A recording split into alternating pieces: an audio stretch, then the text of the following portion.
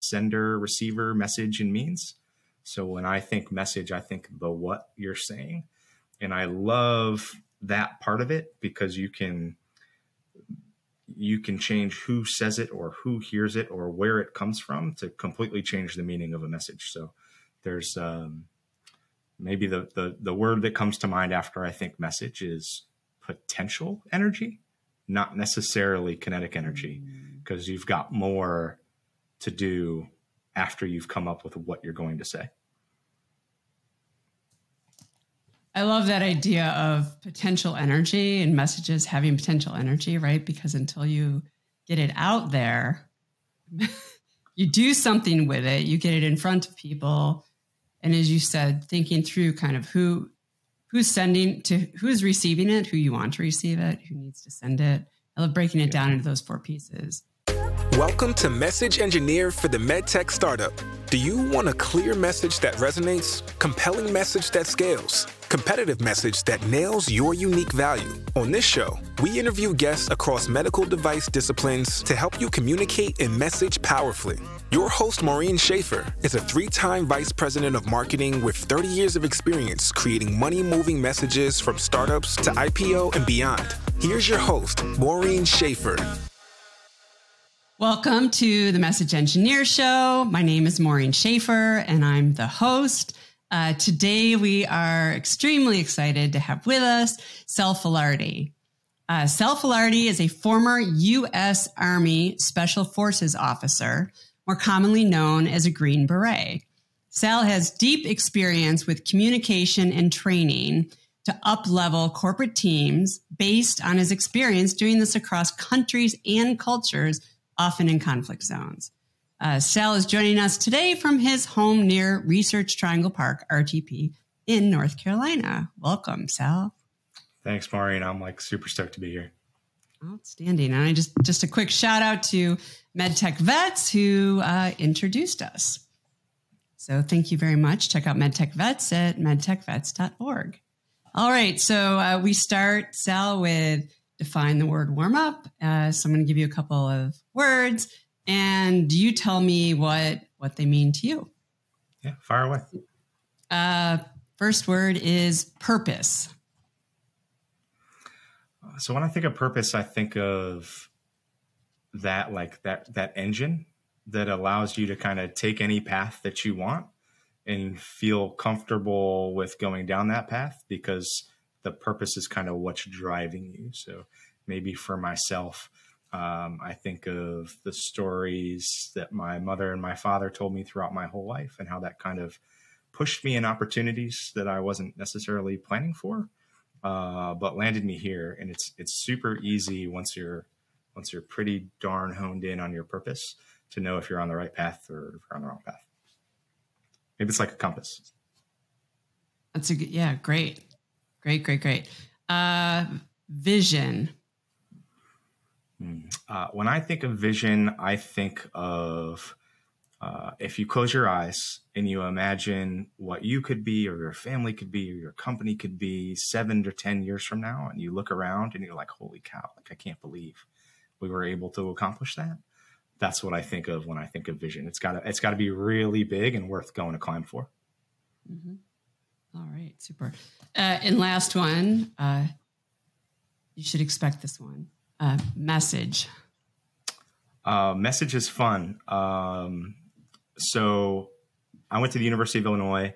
I studied communication, had a minor in organizational psychology and leadership study. So I've been obsessed with this word for ever because I think it means a ton. I generally break it down into that 4-part communications theory, right? Sender, receiver, message, and means. So when I think message, I think the what you're saying. And I love that part of it because you can change who says it or who hears it or where it comes from to completely change the meaning of a message. So there's maybe the word that comes to mind after I think message is potential energy, not necessarily kinetic energy, because you've got more to do after you've come up with what you're going to say. I love that idea of potential energy and messages having potential energy, right? Because until you get it out there, you do something with it, you get it in front of people. And as you said, thinking through kind of who's sending to who's receiving it, who you want to receive it, who needs to send it. I love breaking it down into those 4 pieces. So like The sender Maureen, receiver. Go I'm ahead. sorry. Maureen, you said you have a teenage boy, right? Yes. 13. So Yeah, just. If you tell him something and then Sal the Green Beret tells him something, even if it's the same thing, it's going to mean something different. And I think I am fascinated by that problem set because it's so fun to play with. That is 100% true. I've recognized that and used that to my advantage. And I'll say, hey, could you talk to him about XYZ? And I don't tell him what I want them to say or think about it, but could you talk to him about it? Because I know it's shifting, right? Yeah, so we have to know who people are going to receive a message from. 100%. Yeah, my kids are still really little. They're 3.5, 2, and 4 months. So I get to be the hero for the next couple of years, and I'm pretty excited about it. It's a good place to be. So you're kind of getting into med tech, and as you look at what we're doing, and you have a chance to see certain companies, you have obviously very strong experience in the Army, U.S. Army Special Forces. What are some of the things that you see from your learning in the U.S. Army Special Forces that maybe we could use a little more of in med tech? It would help us think about things better. So, first of all, I'll echo your shout out to MedTech Vets. It was a wonderful program for veterans from all services and all experiences and backgrounds to kind of get a familiarity and start to build a network in a new industry. So super powerful program there. Very thankful to them. That's how I got here today. And one of the things that I recognized when I was looking into possible avenues into the medtech industry, either through that program or up in Research Triangle Park, where there's so many wonderful conferences and speakers. Like, man, what a great place to be in this industry. Boston's awesome too, but certainly partial to North Carolina because I'm here. And I realized that I already had value to give, and the value that I was able to give was kind of like as an outsider, because I think about the problem in such a different way than most med tech founders that I've met. Most med tech founders are coming from that very academic background. They might have grown up as a researcher, and all of a sudden, now I'm a founder, right? Like that's a pretty massive change. But all of my experience in the military, and especially as a special forces officer, is about transformation management, transition management, change management. How do you talk internally to your team to tell them about where the company is going, and how do you kind of like own your own brand to the point where it's not confusable by the massive influx of cash from your SBIR loan or whatever it happens to be. So what are, you talk in doing some background research on you, you talk a bit about teams need to have a really strong sense of purpose. And you define that kind of up front here. And you specifically said teams, strong sense of purpose that endure through adversity. How do you build that? How do you create that? So it's got to be, when I talk to the companies that I work with and I help, and I ask them about that, like, hey, what are you doing here? It's really not about the money. And the thing I love about medtech is it's such a patient first industry. Like, you're not starting this company to make money. You're starting this company because you have this revolutionary technology that's going to help people. That's awesome. However, the way you're thinking that it's going to help people and the way that actually helps people might not be the same thing, because companies grow and change and pivot and adjust over time. And we do the same thing in the special operations community, right? They, generally speaking, when you send special forces or the Green Berets, it's because at a high level, the Department of Defense, they don't really know what to do. Like, they know it's bad. They know something has to be done. They're not ready to commit like a massive influx of money or troops or whatever it happens to be. So they send me and my team of 12, and we go in and we start doing strategic level analysis. And then we come down a little more and we go into like, okay, well, these are the different operational things you could do. These are the different directions you could take it to address the strategic problem. And then when that gets decided, we even go down even further to like, okay, well, now let's talk the tactical level, the day-to-day. Who are we working with? What are we telling them? What are we training them to do? And it's this really cool like process of building a bridge, right? So from I don't even understand the problem to these are the daily actions I'm going to take to go from a group of guys to a special operations unit. And that's kind of where that purpose comes in, right? If you really start with, hey, let's remind everybody like what we're doing here every day, the decisions become a lot easier, and it's a lot easier to delegate those decisions because you're reminding people why you're there, why you're there, why you're there, why you're there. And then the how you're going to do it and the what's, those are just not as important. Stealing from Simon Sinek, obviously, on that one. I love how you start with the strategic and then break it down from there so that you always have and all the way to daily actions. And then you have that obviously pointing up to, as you called it, the why, right? So it's always clear why so that folks can figure out the how and the what. And when you look at breaking that down and working with people to do that, who may not have gone through those steps before, may not understand why they need to have their daily actions monitored. I mean, the military and particularly special forces are famous for the rigor and following orders, right? And sometimes I haven't seen that same level of rigor necessarily in civilians, like broadly. So but it's critically important, right? That everyone, the only way you take a product that can deliver, in MedTech product or service that can benefit healthcare, people in healthcare, right? Mm-hmm. Make the world a better place. As you had said somewhere, I read it, that you had written it,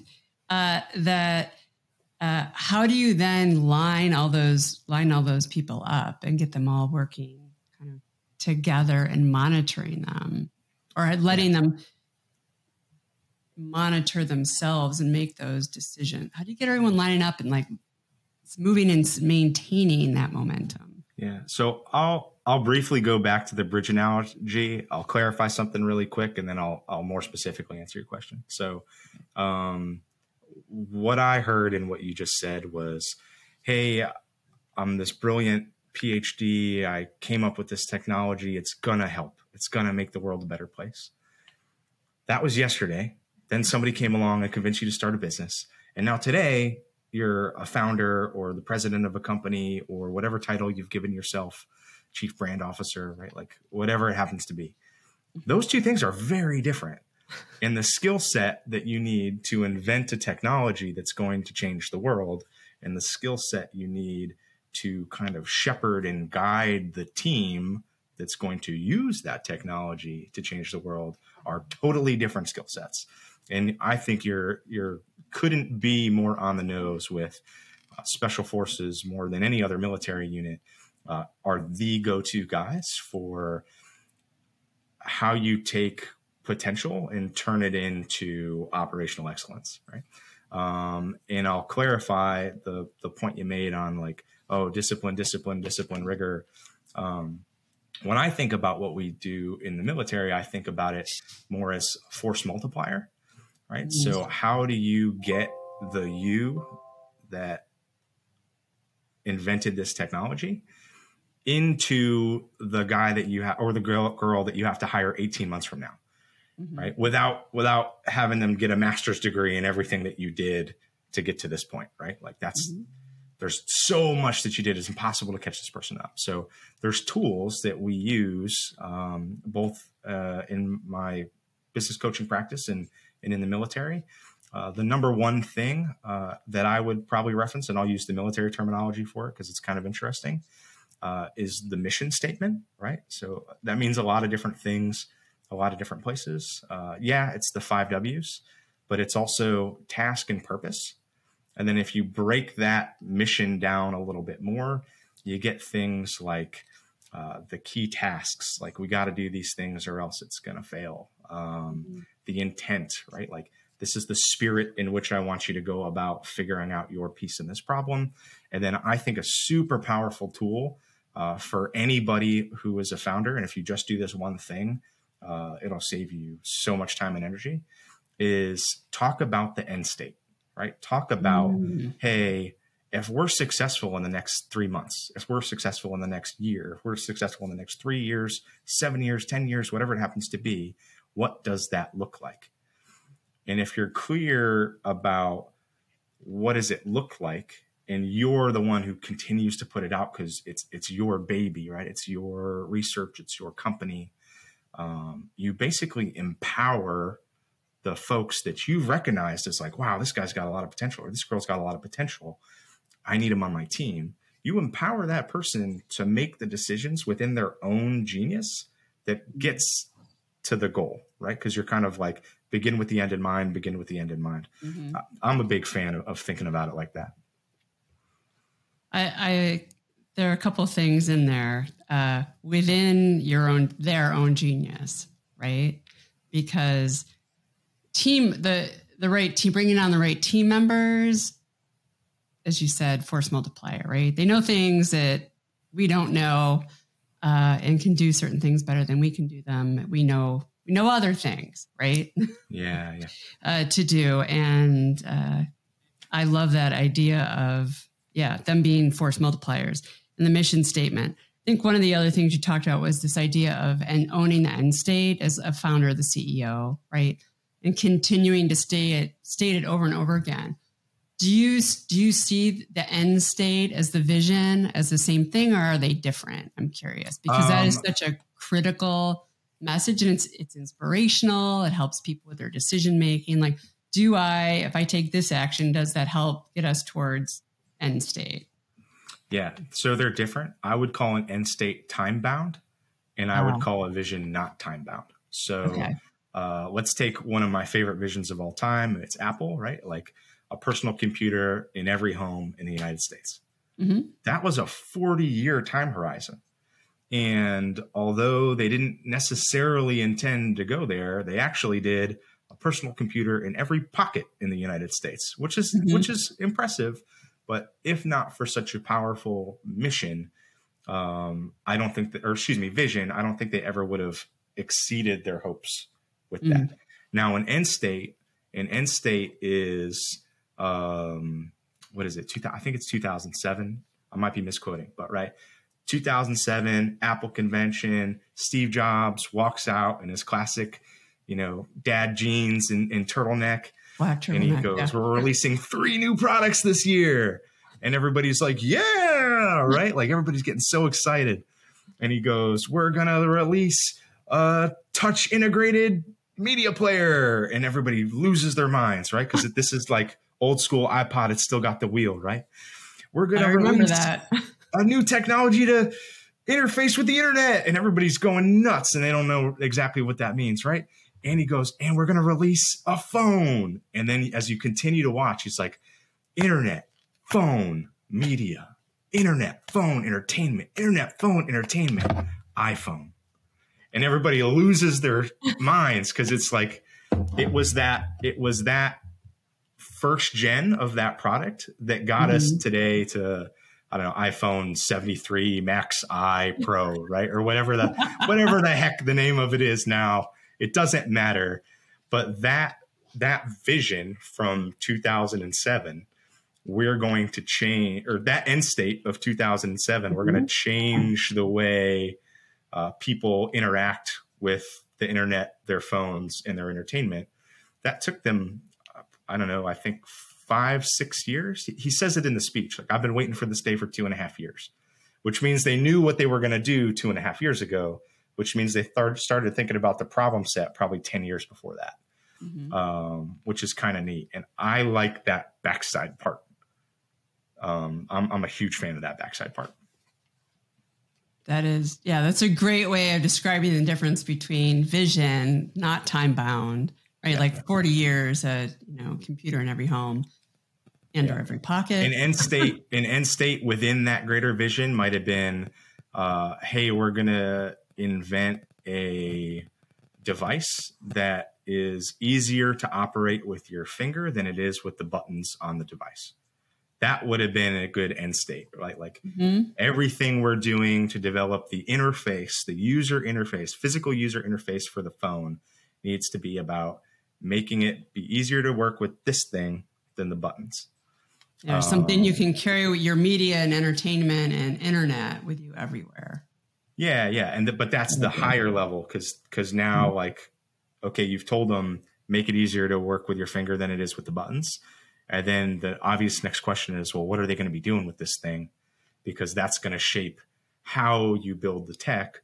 And when you think, hey, we're going to change internet, we're going to change media, and we're going to change phone, well, you've got some precise tapping that you need to figure out. There's probably some sliding for some sort of volume thing, right? Like there's things that you didn't have to tell them as the founder that they're naturally going to figure out because you brought them in to be a product designer because that's what you're not, which is kind of cool. And they're going to exceed your expectations if you allow them to. But the way to tee them up to exceed your expectations is to be crystal clear on what we're about, how we're about doing it, and let them surprise you with the what. Why we're here, how we're going to do it in an ethereal sense, and then they'll surprise you with the what. I think it's a great way of talking about it. It makes me think about this idea of boundaries, right? And some people perceive boundaries as obstacles to be overcome. But sometimes boundaries, right? This idea of, hey, you're only going to use your finger, or you have to be able to put it in your pocket, or these boundaries actually allow for focus and real brilliance. I mean, it's that potential energy thing, right? Like, why is it fun to go to Cedar Point? Because Cedar Point has the tallest roller coasters. You're going to have the most potential for excitement at, I can't remember what Top Thrill Dragster is. I think it's 420 feet, right? Like it's crazy. And it goes real fast. But that's kind of an example of potential and kinetic energy as well. Yeah. You build your team up. You as the leader go from developing the technology to now, hey, you're enabling, you're resourcing, you're kind of giving left and right limits, or giving kind of like a domain to work in, but you're not like your job of wearing the white coat and playing with the pipettes. That's you don't do that anymore, man. or lady. I hear you. And I think a lot of times that's challenge. I've seen, particularly with technical founders, that's very challenging for them to let go of and move into. If they're super brilliant technically, right? They've conceived this amazing product and or service. And it's hard to step back from that role that they've lived in so long and to up level, right? Really into this, into a leader. Yeah. It's definitely that up level across the bridge. Another analogy that works for a lot of people is the fish tank, right? Like, you have worked so hard and accomplished so many incredible things, getting your research funded, your clinical trials, all that wonderful stuff that you've done to this point. Now I come along and I'm standing outside the fish tank that you have built for yourself to live in. And I'm simply showing you a perspective of this beautiful thing that you've built that you might not have been considering, because that's what it took to build the fish tank. And now I get to help you put that fish tank in the place where it's going to help the most people, which is kind of neat, right? Like super fun. Yeah, absolutely. It's a great way to conceptualize it. So, messaging obviously permeates the entire, we're talking about communication and a lot of internal messaging and communication, and not so much like marketing and launch it messaging, right? Which a lot of people tend to associate the message with that. And it has to start internally, right? You have to have the right people. They have to be focused in the right direction, or else you never get to the fun point of launching it into the commercial and commercializing it. So, one of the things that I thought was really interesting is that you talk about in building out the structure and that there are corollaries from your work with the U.S. Army Special Forces and the Green Berets with things that were done there and used there, and then how they translate out. And I know you're talking about playbooks, and one of my personal favorites, not always in the past, SOPs or standard operating procedures. And I know anytime I mention that to people other than regulatory or quality people, they're like, yeah. So, can you help us with that? Help us think through that. This is possibly, other than like a really great assessment of how you're going to build your team and hiring the right people first. Mm-hmm. This is the second most powerful thing that you can do for your business, in my opinion. And I got a little whiteboard here, so I might sketch it if it comes down to that. But you use the term playbooks. I like that term. I generally use when I think about a company, I think about it in this kind of circular system of words that begin with P. People is obviously where I always start, because that's the foundation that you build everything else on. If you like Pat Lencioni, the bottom of his 5-factor model, or his 5 dysfunctions model, is trust. So if you don't start with people, I think your head's in the wrong place. Personal opinion. Next on that chart is purpose, right? That's that. Hey, like constantly framing the why are we here? Why are we here? How do we do this kind of stuff? And not in a technical way, in a would you want your mom or would you want to tell your grandma how you might go about doing that, right? Like that kind of stuff. And then the next is playbooks. I'll come right back to that. And then the last is performance. And then it kind of all centers around profit, right? Performance is just measuring what matters. There's more to that, but so back to playbooks.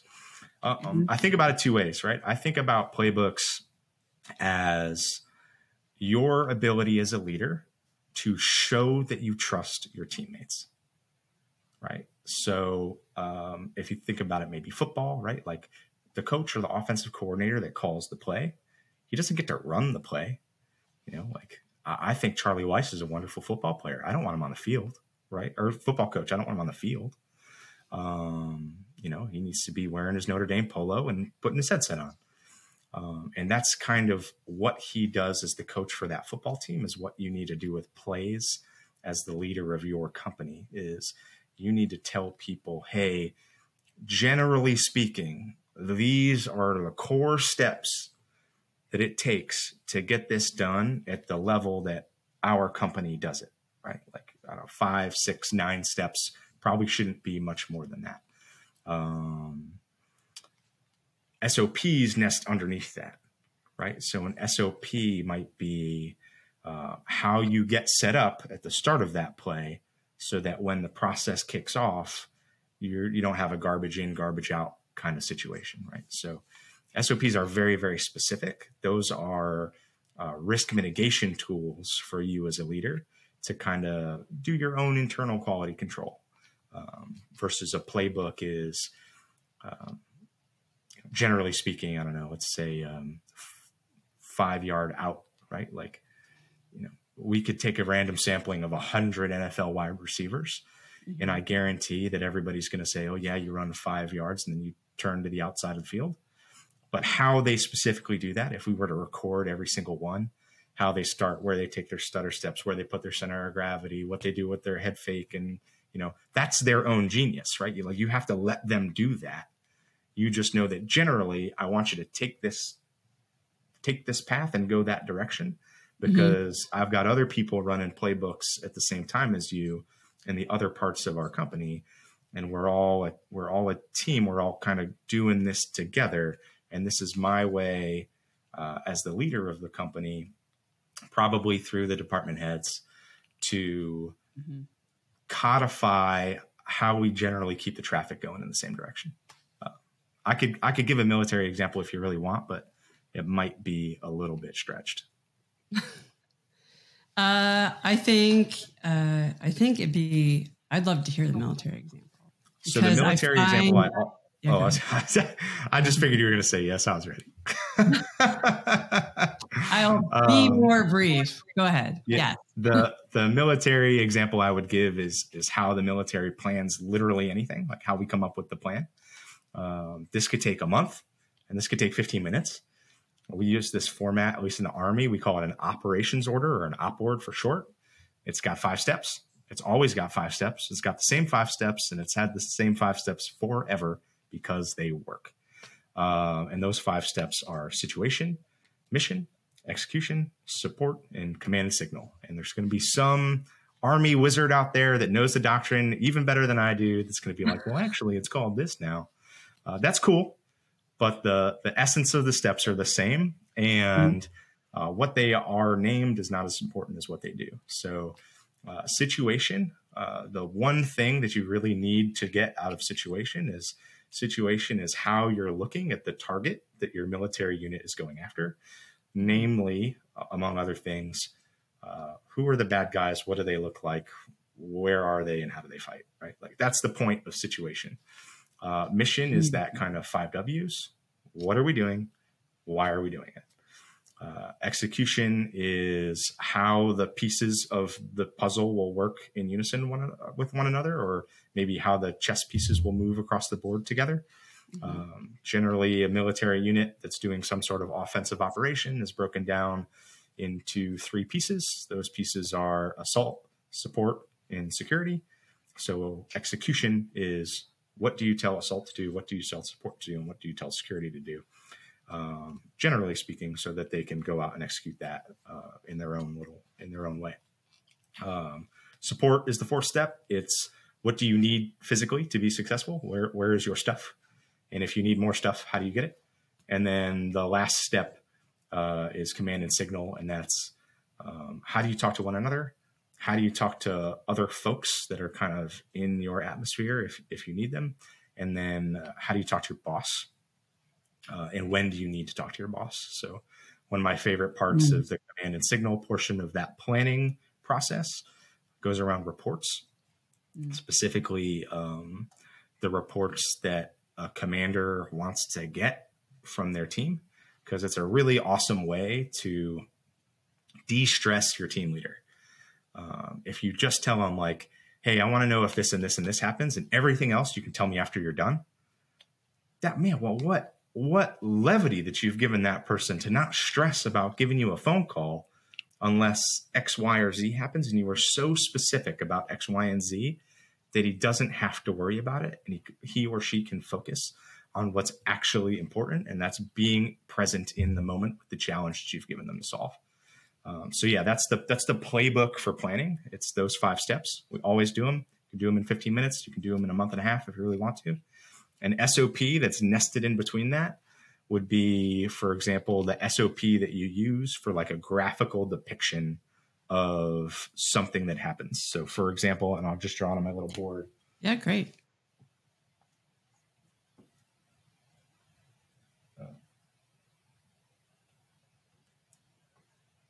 You may just need to move your camera a little bit and talk through it.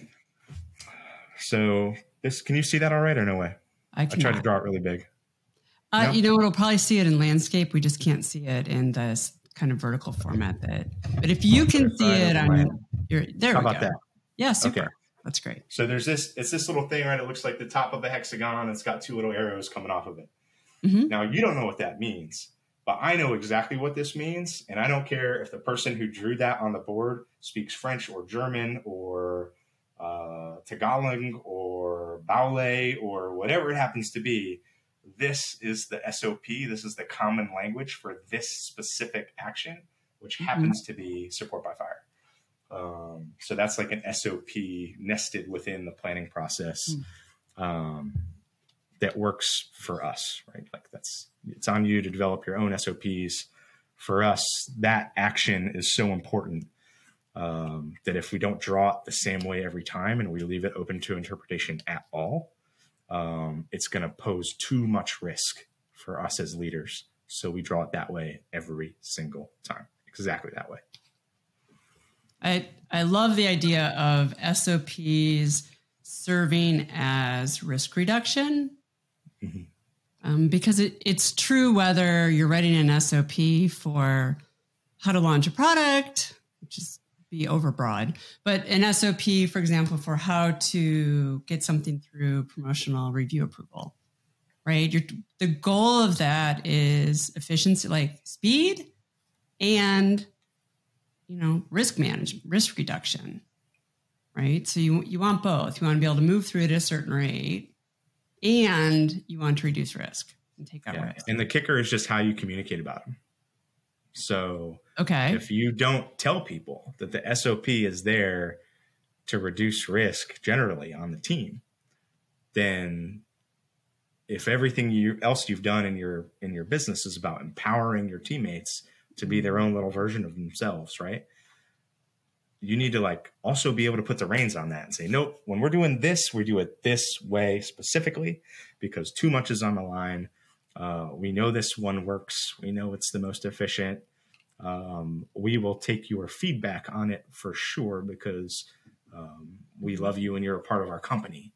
But until we change it as a team and do the analysis on it, this is how we're doing it. I think that's a great way to put it. I know when I've gone through this, hey, we need to build an SOP. I need you to write this SOP up about XYZ. There's this tendency to believe that it's onerous. I'm trying to manage their process, that none of which I'm trying to do.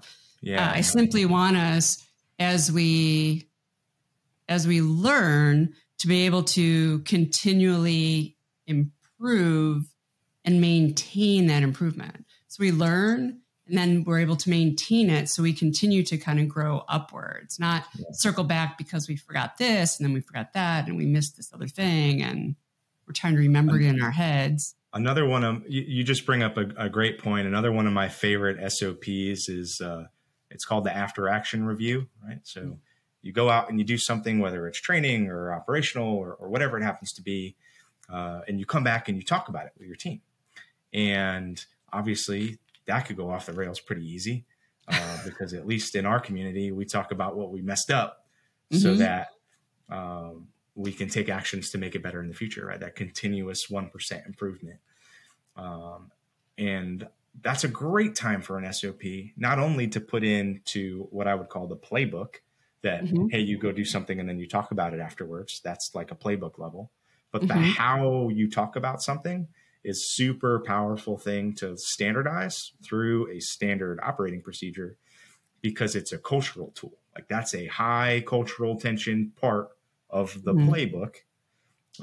So if you very specifically put out an SOP on how you're going to do that piece of the playbook, it's super powerful. So I love issue discussion resolution because a lot of people use another one that's called one up, one down, or 3 ups, 1 down.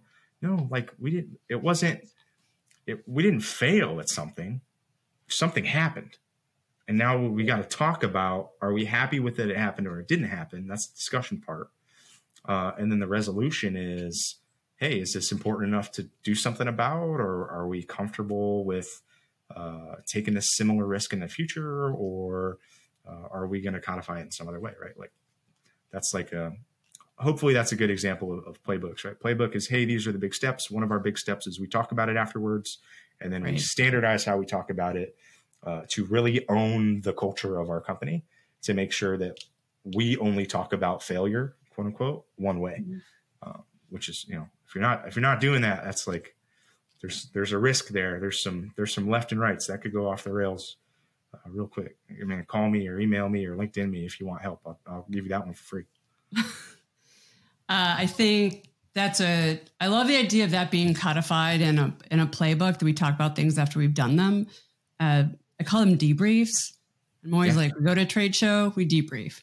We launch a campaign, we debrief. We, whatever the heck we do, we debrief. And I know recently I had asked a couple of folks to look back at 2022 and say, hey, take a look at 2022 and what we did along this particular domain. And, come back with a couple pages of PowerPoint, 2, 5, 7, whatever works, and tell us what worked, what didn't work, and what we should change moving forward. And the faces on the Zoom call when I suggested that, and I said I had to back up and say, let me be super clear. The goal is not to beat people up over what happened. The goal is to say very objectively what happened and let's do better. The goal is to do better. The goal is not to point fingers. 100%. Yeah, I could not agree more. Maybe a good way to tee that up if you're thinking about doing that in your own company right now. After I think we got the end of Q2 coming up. Is just put that out. Or like, hey, like I want to make sure that I'm getting you guys the people and the resources that you need to be successful. I want you to take a look back at the next year and put it on me. Like, what else did you need to crush it where you didn't get the results that you were hoping for? Like, kind of, I don't know, like take the finger pointing out of it right from the start with the intent and end state that you give at the beginning. That's a great way to do it, because I wanted to bring that up because I realized that I didn't tee it up in the right way. The first reaction I got was, was horror. Well, that's that garbage in, garbage out, right? Like it's a universal truth. Yeah. So works in artillery and it works in actuarial sciences. There you go. I think that's a critical thing to put in the playbook. Then this idea of issue, discussion, resolution. Yeah. The people talk about failing fast and recognizing failures as an opportunity to improve. And if you didn't have it, you wouldn't have learned that, right? It's learning experiences. But there's still that big F word that is uncomfortable for a lot of people. So I love the idea of, so everyone's like, oh, they should be challenges, not problems.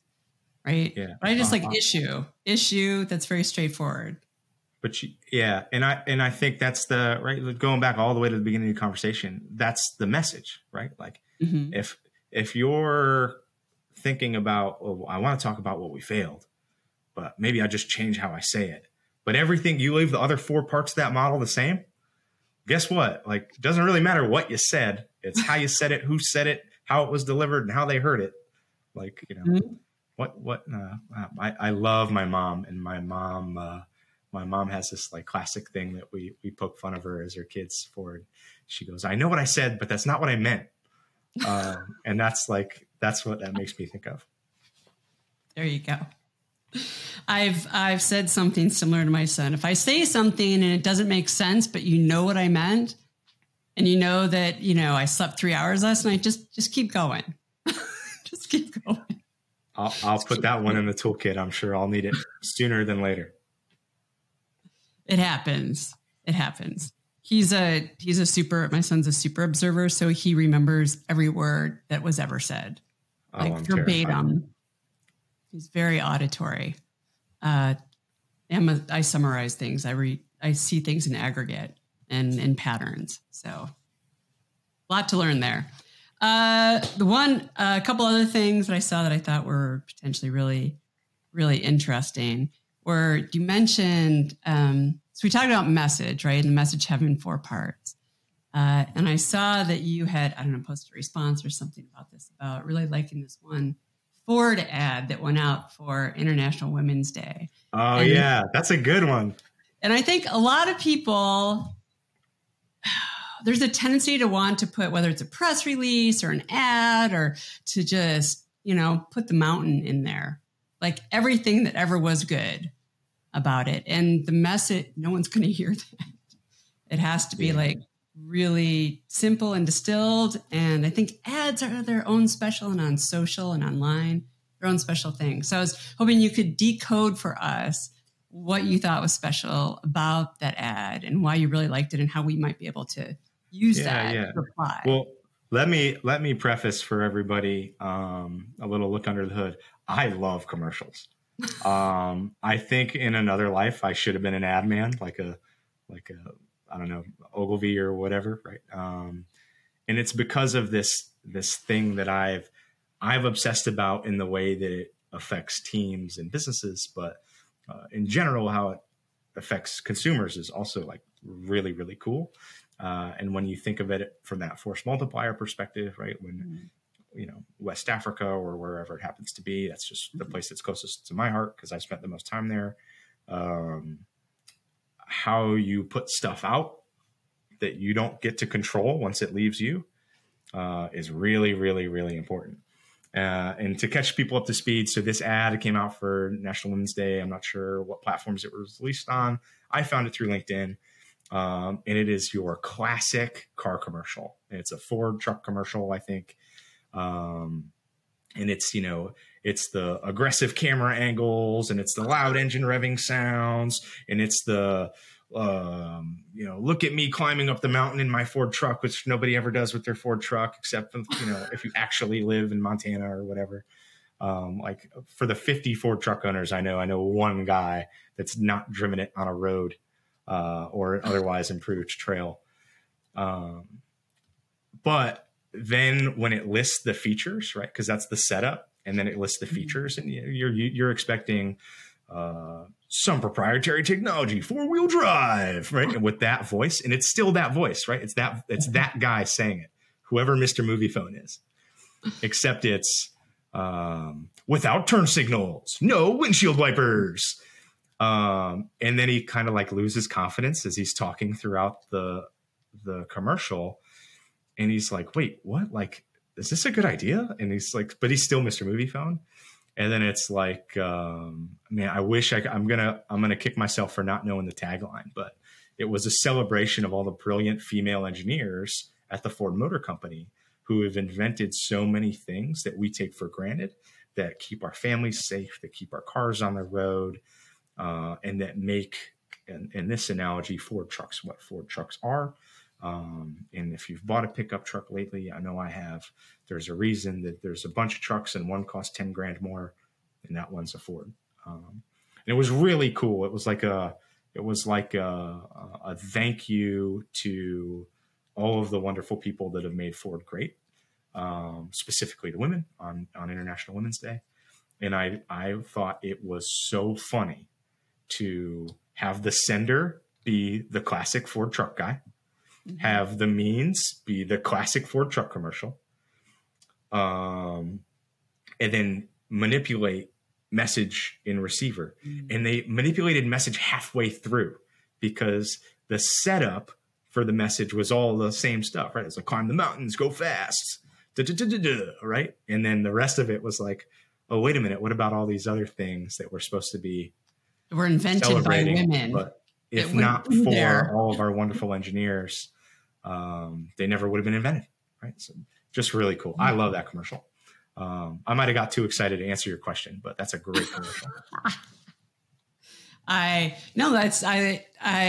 love commercials. I'm like you. The Super Bowl this year, I'm in the kitchen. My son's like, Mama, the commercials are on. Not like there was a great play, because he knows we watched the Super Bowl for the commercials. Like, yes, it's fun. It was a good game this year, no doubt. But I wouldn't have it on if it weren't for the commercials. Doritos Princess is number one. The Oreo commercial from the Superdome is probably number 3. And number 2 goes to Budweiser for me. That would be the zebra referee. It's the Clydesdales playing football, and there's 2 ranchers in the snow on the fence, and one of them goes, "Hey, that referee's a real jackass." And the other cowboy goes, "I think he's a zebra." Budweiser. I was like, that's great. That's awesome. I love it. And I think those commercials as well have, like, I just laughed. And then even the Ford one, when you're like, what, why is the announcer questioning? Like, why did the voice change? Why are they questioning this? Yeah, yeah. Why would you have a car without windshield wipers or a windshield, right? But it's funny and humor, right? There's an element of surprise and humor and what, like curiosity that they build in. Yeah. And cognitively, I know that humor, based on my brother telling me so, is a PhD and a postdoc in those sorts of things. That humor makes things cognitively more memorable. We remember them better. 100%. So. Yeah. And there's and you know, we talked about this earlier, but right, like all the other guests on the show that have talked about wonderful things that they're world-class experts at, right? Mm-hmm. How do you talk to regulators? How do you talk to customers? How do you talk to raising venture capital or raising private equity? Mm-hmm. I like this part. That internal and humor normally works like really good because you're doing something serious and everybody knows you're doing something serious. So if you can have like a little fun with it on your internal communications, you know, the vibe is higher, the creativity is higher, and that working genius, again, that's a Pat Lencioni one, so I can't take credit for that one, but that individual thing, that potential that you saw, but you couldn't quite put your finger on when you hired that person, that really comes out when you use a tool like humor to really like up the buy-in and up the level of creativity internal to your company, which is like, that's my favorite thing to talk about. Yeah, I think none of those things happen externally, right? Without that internal core of that team, those people and how they work. Yeah, I don't know what Casual Friday that National Women's Day commercial was invented on, but I would put $1 on it was invented on a Casual Friday. Like the person who had that idea, they were wearing their favorite Hawaiian shirt and their favorite flip flops, and there was a very large whiteboard. Yeah. Oh, yeah. The whole wall is a whiteboard. Yeah, good. That's a good one. I could talk about commercials as literally as long as you want. I think commercials are, you know, commercials that are well done, that are successful, it looks easy. Like at the end, the output, you're like, oh, okay. How long did that take? Yeah. Weeks and months and hours.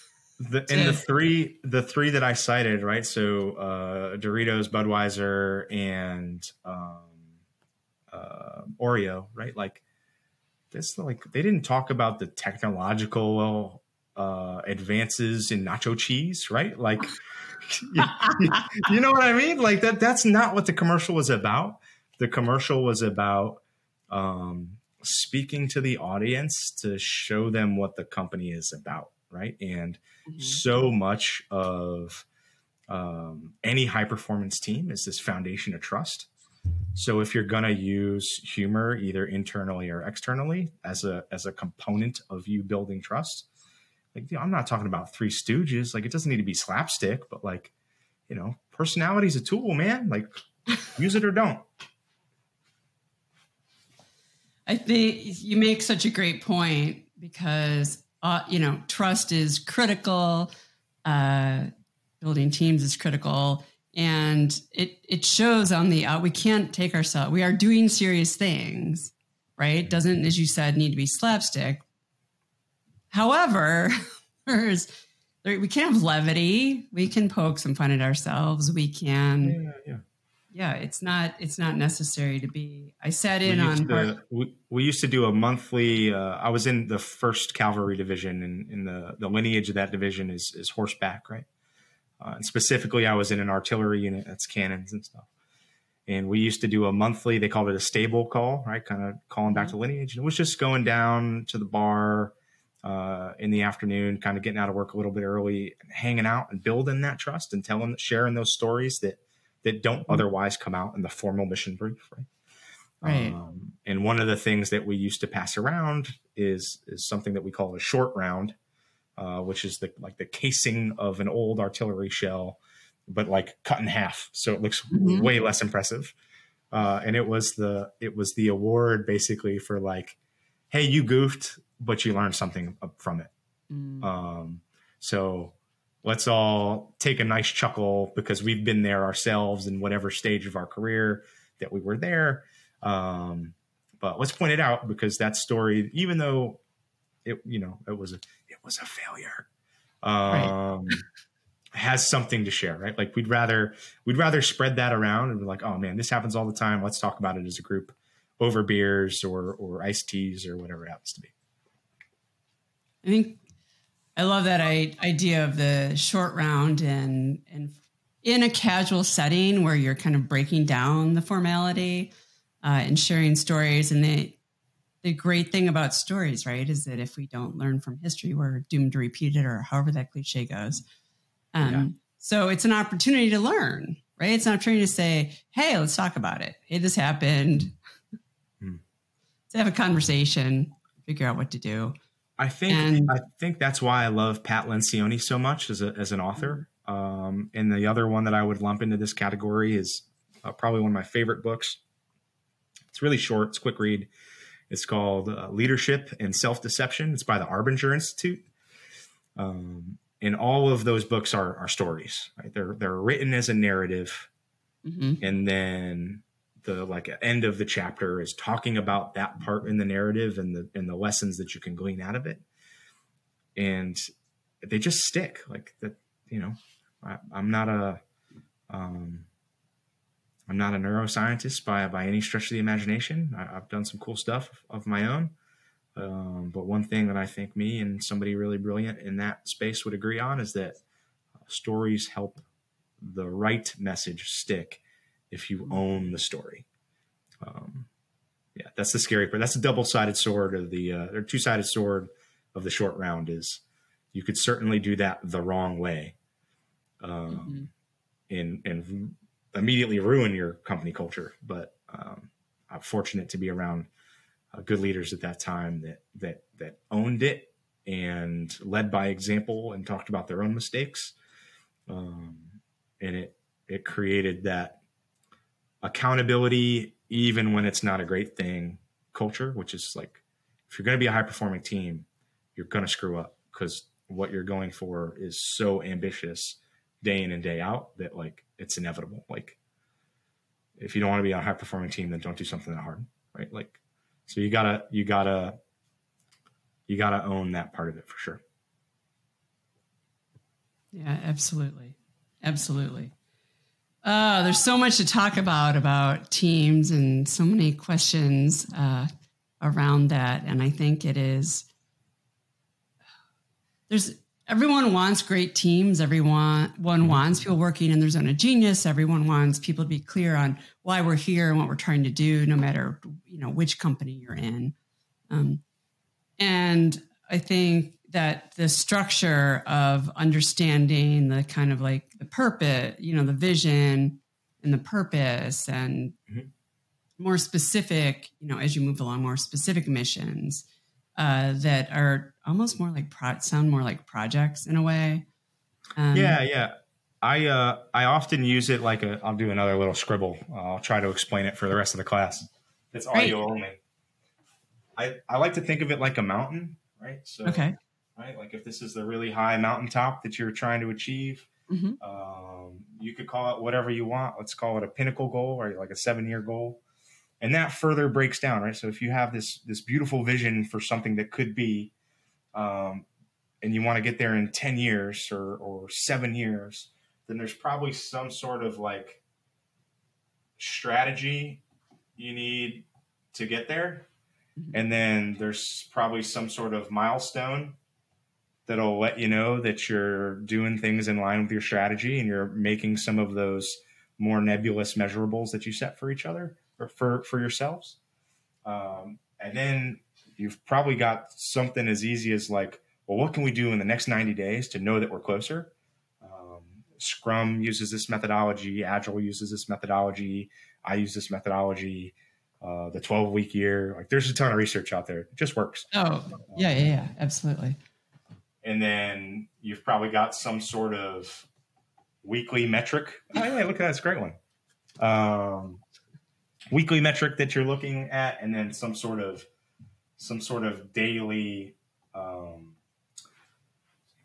thing that you're doing to keep talking about it, right? That leader responsibility of like, hey, don't forget, like this is how we do things here. This is how we do things here. What do you need? What else? Like that's, you go from solving it to enabling the solving of it as a leader. So yeah, I definitely think that if you want to get up here, there's some stages that you can work on to kind of build the foundation to make sure that that's where you're getting. To set a 7-year goal and then not make a plan to achieve it is kind of wasted your time making the 7-year goal or 10-year goal or whatever it happens to be. Exactly. That's a plan to not achieve what you're after. If you haven't broken it all down and measured yourself along the way. Fail to plan to fail. One of those things. Thank you. I was like, there's something, a quote around that. So yeah. Exactly. I'm always good for a silly quote. That's for sure. That's awesome.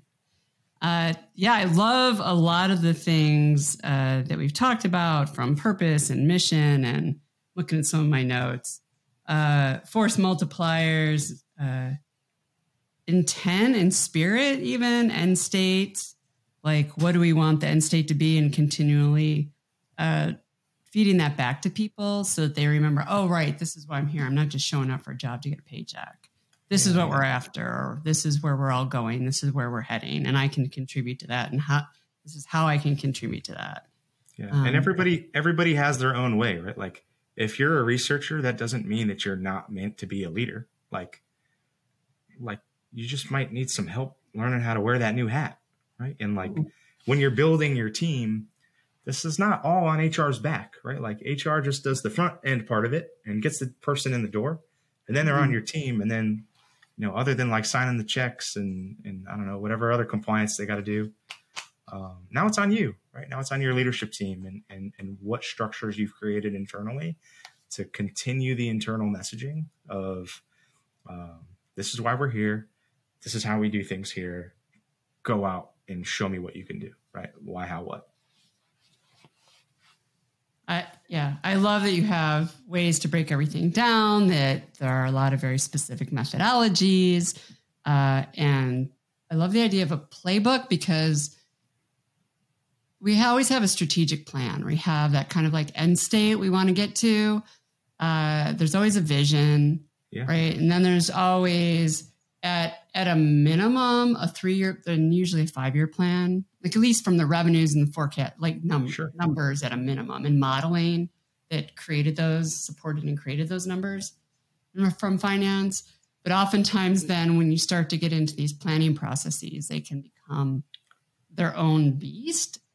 And sometimes there's not as much support for those things, but without having knowing where you're trying to go and figuring out what the road you need to take to get there, and who you need with you along the way. There's probably a fair portion of folks out there right now that are listening to us talk, either whatever, today, tomorrow, the next day. And they're saying something like, oh yeah, but what about the numbers, right? Like, what about the run rate, right? Like all that kind of stuff. What's the burn rate for that? Mm-hmm. And that's really the power of playbooks, is you kind of like, you take ownership of your ROI on payroll, right? Because what does a playbook do? One, it de-risks. What does an SOP do? It de-risks. And then you add some other layers to that. You're saving time. You're ensuring consistent delivery on the things that matter most to you because you made the time to make up a playbook for it. So yeah, I would think of them as like tools to bump your ROI on payroll. Like if you're like a real fact finder and you want to know dollars and cents for your company, that's, when finance walks in the room and that bow tie is looking sharp. This is how you change the messaging to do the stuff that's in line with your why and how you want to be as a company. But just change what you say to make it stick for that person that it needs to stick for. That's tremendous advice. That's great advice, Sal. I have a couple kind of bringing this to a close, so that I wanted to ask you. And so one of the things that you and I had touched base on via email earlier before this was Memorial Day. And I was just wondering if you could share a couple of thoughts about what that means to you. I know people, myself included, sometimes mix up Memorial Day and Veterans Day. Yeah. I'll touch high level. So, Memorial Day is a federal holiday in honor of those that we've lost in combat.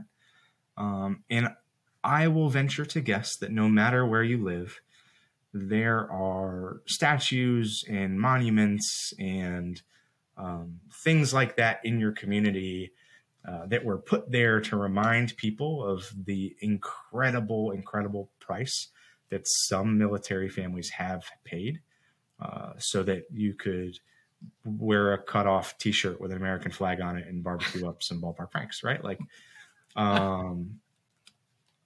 I would, one, go to the parade, right? Like those guys at the VFW, they want to see you there. But one farther, and this kind of goes into that, like, I don't want to spin too far off into this, but this kind of goes into that, like, oh, thank you for your service, which is, there's a great TED Talk. It's by Wes Moore. Thank you for your service, Wes Moore. Google it. Okay. But yeah, talk to those guys, right? Like, and don't just say thank you for your service or what branch did you serve in.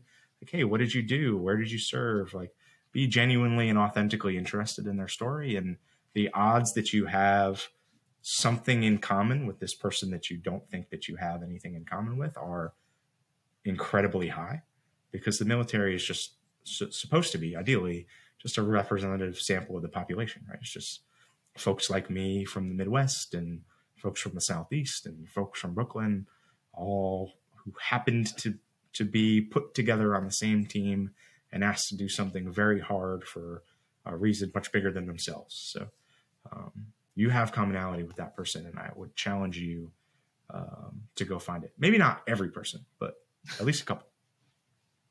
Don't go through the airport grabbing every person who appears in military gear. Yeah. But if they have a hat that says Vietnam veteran and you're not talking to them, you're making a mistake, because that's a wonderful resource that is unfortunately going away very, very fast. Mm-hmm. And it wasn't that long ago, right? The guys are still alive. So it wasn't that long ago, but the country has changed so much in that time that it's important to remind those guys so many years later that if not for their service, regardless of the conflict or your political opinions about it, like, you know, they still need that thank you. And they've probably been waiting on it for 60, 70 years. That is a great point and a great idea, right? It doesn't matter what we thought about it, but they served our country regardless, and particularly around Vietnam and Korea, Forgotten War. There was a weird, well, it seems weird now because of everything that we do for our veteran population today. But, you know, not too long ago, it wasn't cool to have served. But the lessons that you learn are the same lessons that I'm sharing right now, right? Like the stuff that I told you about that wasn't invented in the last 20 years in the global war on terror. That stuff was used in World War I, World War II. Like they used it. They gave the feedback in those AARs throughout the decades that shaped it into what it is now. And they might have the same political beliefs as you, which is also crazy, right? Like that's not a box when you sign up. Like, hey, are you a Republican or a Democrat? Like, no, it's just like, how old are you? Where are you from? What's your social security number? All right. What size boots do you wear? Right. Like that's really all it is. Yes. And particularly for those who are drafted as well. Right. And earlier on. So I think that's great. There's so much to learn about from the rigor and this, like, excuse a kind of pun, battle tested strategies and team building. And that in a highly regulated arena, such as medical devices, med tech, health tech, digital health, so many things we can learn, right, and translate from the military that can help us think through things and deliver better products and better healthcare and make the world a better place. Which I'm borrowing. Let's not forget, right? If you work in the military or you work in defense, like you work in the government, like that is also bureaucratic. Like there are pain points that you have in healthcare that I also have in government, that we can definitely see eye to eye on. And maybe there's a wonderful tip or technique that's kind of a broad structural similarity that I work through in my own way that applies to you. Another book recommendation, Range. Epstein is the guy's last name. Really, really good. Talks about Federer versus Tiger Woods and the value in a broad range of experience if you want to achieve mastery level in something or a very specific depth of experience. Yeah, I think there's so much we can learn. MedTech can become very insular very quickly. And there's so much we can learn by like poking our heads up, looking around at what other excellent organizations have already learned. And that's really the power of what I hope to do when I work with companies is whoever's the boss, just get their heads up and looking at what else is out there, in finding those friends that they went to school with or that are in an adjacent category as them, or they just like they don't have anything in common with, they just like that guy or gal. Because that's really what you're doing as a leader is you're looking up and you're looking out and you're figuring out what you can bring to better empower your team to do what you've challenged them to do. So yeah, if you don't have playbooks and you don't have SOPs and you don't have clear values that you are very deliberate about owning, a clear purpose that you own, you don't measure what matters. Like you're never going to feel comfortable enough to like go have coffee with somebody, like, or like go on vacation to Senegal with your family and stumble into a researcher there who looked at it from a West African perspective that you never thought to look at from. So yeah, that's where I'm at on that one for sure. Yeah, well, so much to learn, right? And so fun to look. You said look up and look out, and learn other things from adjacent categories and organizations and such. So, a couple of closing questions. So, what you already talked to us about thought leaders. So I'm going to skip that one. I was going to ask you that question. You are a licensed recreational skydiver. Yeah, I am. Why? Well, part of it was I learned to skydive for the military. It's a school. It's called Military Freefall School. Roughly speaking, it's just a way to get people places, right? Like kick them out of a plane. It was really fun. I had a blast.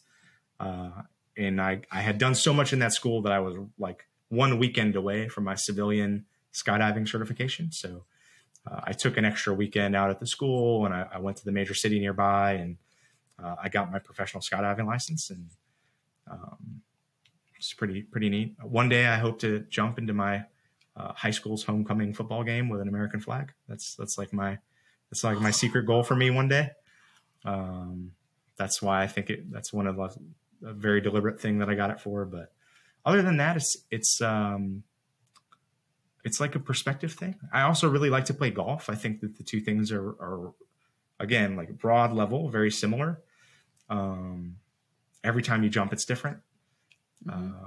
But there's certain best practices, certain SOPs that you have to know how to do. And you could jump twice in the same day and your experience is different and how you handle it is different.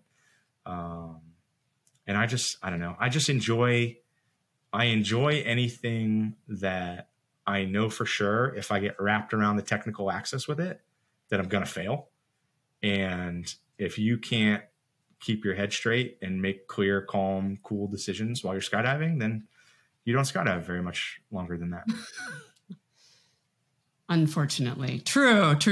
So you started to mention golf. And so I have troubled relationship with golf because I recognized it early on as a very important corporate skill. Yeah, 100%. I took lessons and more lessons and official weeks of lessons and,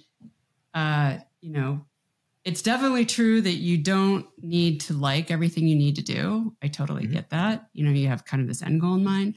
I could not find any love for that sport. You teach golf to kids. Yeah, I do.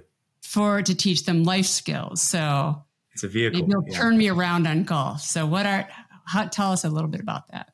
Okay, so I'm going to throw out a free plug really quick for a friend who's doing something really incredible. Her name is Abby Liebenthal, and she runs F-O-R-E, The Ladies, For the Ladies. You should go look that up. It's so cool. Okay. I sent my sister. She loved it. All right, moving on from For the Ladies. So I teach through an organization called First Tee. And First Tee doesn't think of themselves as a golf organization. They think of themselves as a life skills organization. And the process of doing anything hard, in this case, playing golf, brings out a bunch of these things that for kids especially are important to learn and talk about. And sometimes we don't talk about this stuff, even as adults. But stuff like goal setting, stuff like playing to your strengths, stuff like kind of going big picture and taking more into account, solving the same problem multiple different ways. If you're a golfer and you've ever been close to the green but not quite on it, you know that you've got some decisions to make, right? You can hit a nice high shot and try to float it in and stop it and not let it roll. You can hit one kind of medium and maybe try to put some spin on it, or you can hit one low and expect it to run out, right? Like that's 3 ways to do the same dang thing. Move ball next to stick, right? Like, and it's fun for me as a coach to work with kids who are at that like super critical age, 9, 10, 11, 12, 13, and start getting them to take a little bit of ownership of how they're going about their own challenges that they've put out for themselves. You know, there's multiple ways to solve the same problem in golf, and it's better to solve it the way that's best for you. So like my favorite story about teaching kids golf is a chipping competition I was having with 3 of my students. And I was forcing them into a specific challenge, and I made one of the 3 who was technically the best golfer go first. And I said, you guys versus me, all 3 of you, whoever gets it closest to the pin versus me. I think I put like a burpee on it or something like that. Or this is a silly little, like, make it worth your time, something just inconvenient enough that you don't want to do. And the technically great kid went first, and he hit a technically great shot. And the end result was okay. And then all the other kids in the group tried to do what he did. Like they tried to copy him, but he has his 10,000 hours, right? Like he's a 12-year-old golfer. All that kid does is play golf, and he plays in North Carolina, which means he's probably like globally ranked. And then I got lucky and I made mine. So obviously I won. And then we did the AAR, right? We talked about it. And I was like, what did you learn? And this little girl crushed me. She said, oh, you taught us that it's okay to bet on sports. It's like, no, right? Like just totally defeated as a coach. But then, you know, I owned the rest of the conversation. I said, no, like, hey, like I made him go first on purpose because I wanted you guys to see him and then not do something that I know you're already good at. And then I told, like, I reminded them of all the wonderful shots they had hit that day. And then I literally put the right club in their hand and was like, hey, do you feel more comfortable with this club? And they go, yeah, I feel way more comfortable with this club. Like, try it with this one. And they tried it with this one. And obviously I got my butt handed to me the next time and I did my burpee. Right. So that's why I like golf. I like golf as a vehicle. I wouldn't say I'm very good at golf, but I really like coaching. And it's fun to be able to make such a powerful impact at that like super critical age and do it through something that I enjoy doing, which is playing golf. Yeah, absolutely. Well, thank you for giving me a new perspective on golf. I appreciate that very much. So, I will change my mind. Yeah, don't keep score. Changes the game. I am highly competitive, so it may have had ever so something slightly to do with it. No, but what I used to say past tense, was that why would I go and try to whack at a tiny ball from the end of a long stick when I can go run after a green bouncing ball with a large, like a tennis racket? Oh yeah. Oh, it's just different. Just different. It's just different. But I love the life skills, and that idea of focus, and that idea of you can do it differently than the way other people do it. And that's great. I mean, tennis is cool too. I'm just not good at tennis. I don't know that much about it. Or are you talking about pickleball? Because that might be different. No, actually, no, tennis. I haven't played pickleball, so maybe I should try fastest it. growing sport in America. I see it everywhere. Some pickleball fan is going to take that soundbite and put Green Beret says pickleball is best sport. It's going to be hanging on a banner somewhere soon in North Carolina. You may drive by it. I can't wait. Honored for the chance to inspire the retiree population of America. There you go. Go out and chase those pickleball dreams. Excellent. Well, thanks so much for joining me today. I love this whole discussion of, I think what I'm going to take away most is potential energy and kinetic energy, and kind of these different structures, and the leaders reminding people of the end state every day, and so much more that you talked about here. So very impactful about messages and messaging. And I'm grateful to find someone who loves commercials as much as I do. I appreciate it, Maureen. I had a blast. Honored to be here, and thanks for breaking me out of my shell a little bit and getting me to talk about skydiving and golf and commercials. Okay, great. So we'll see you next time on Message Engineer.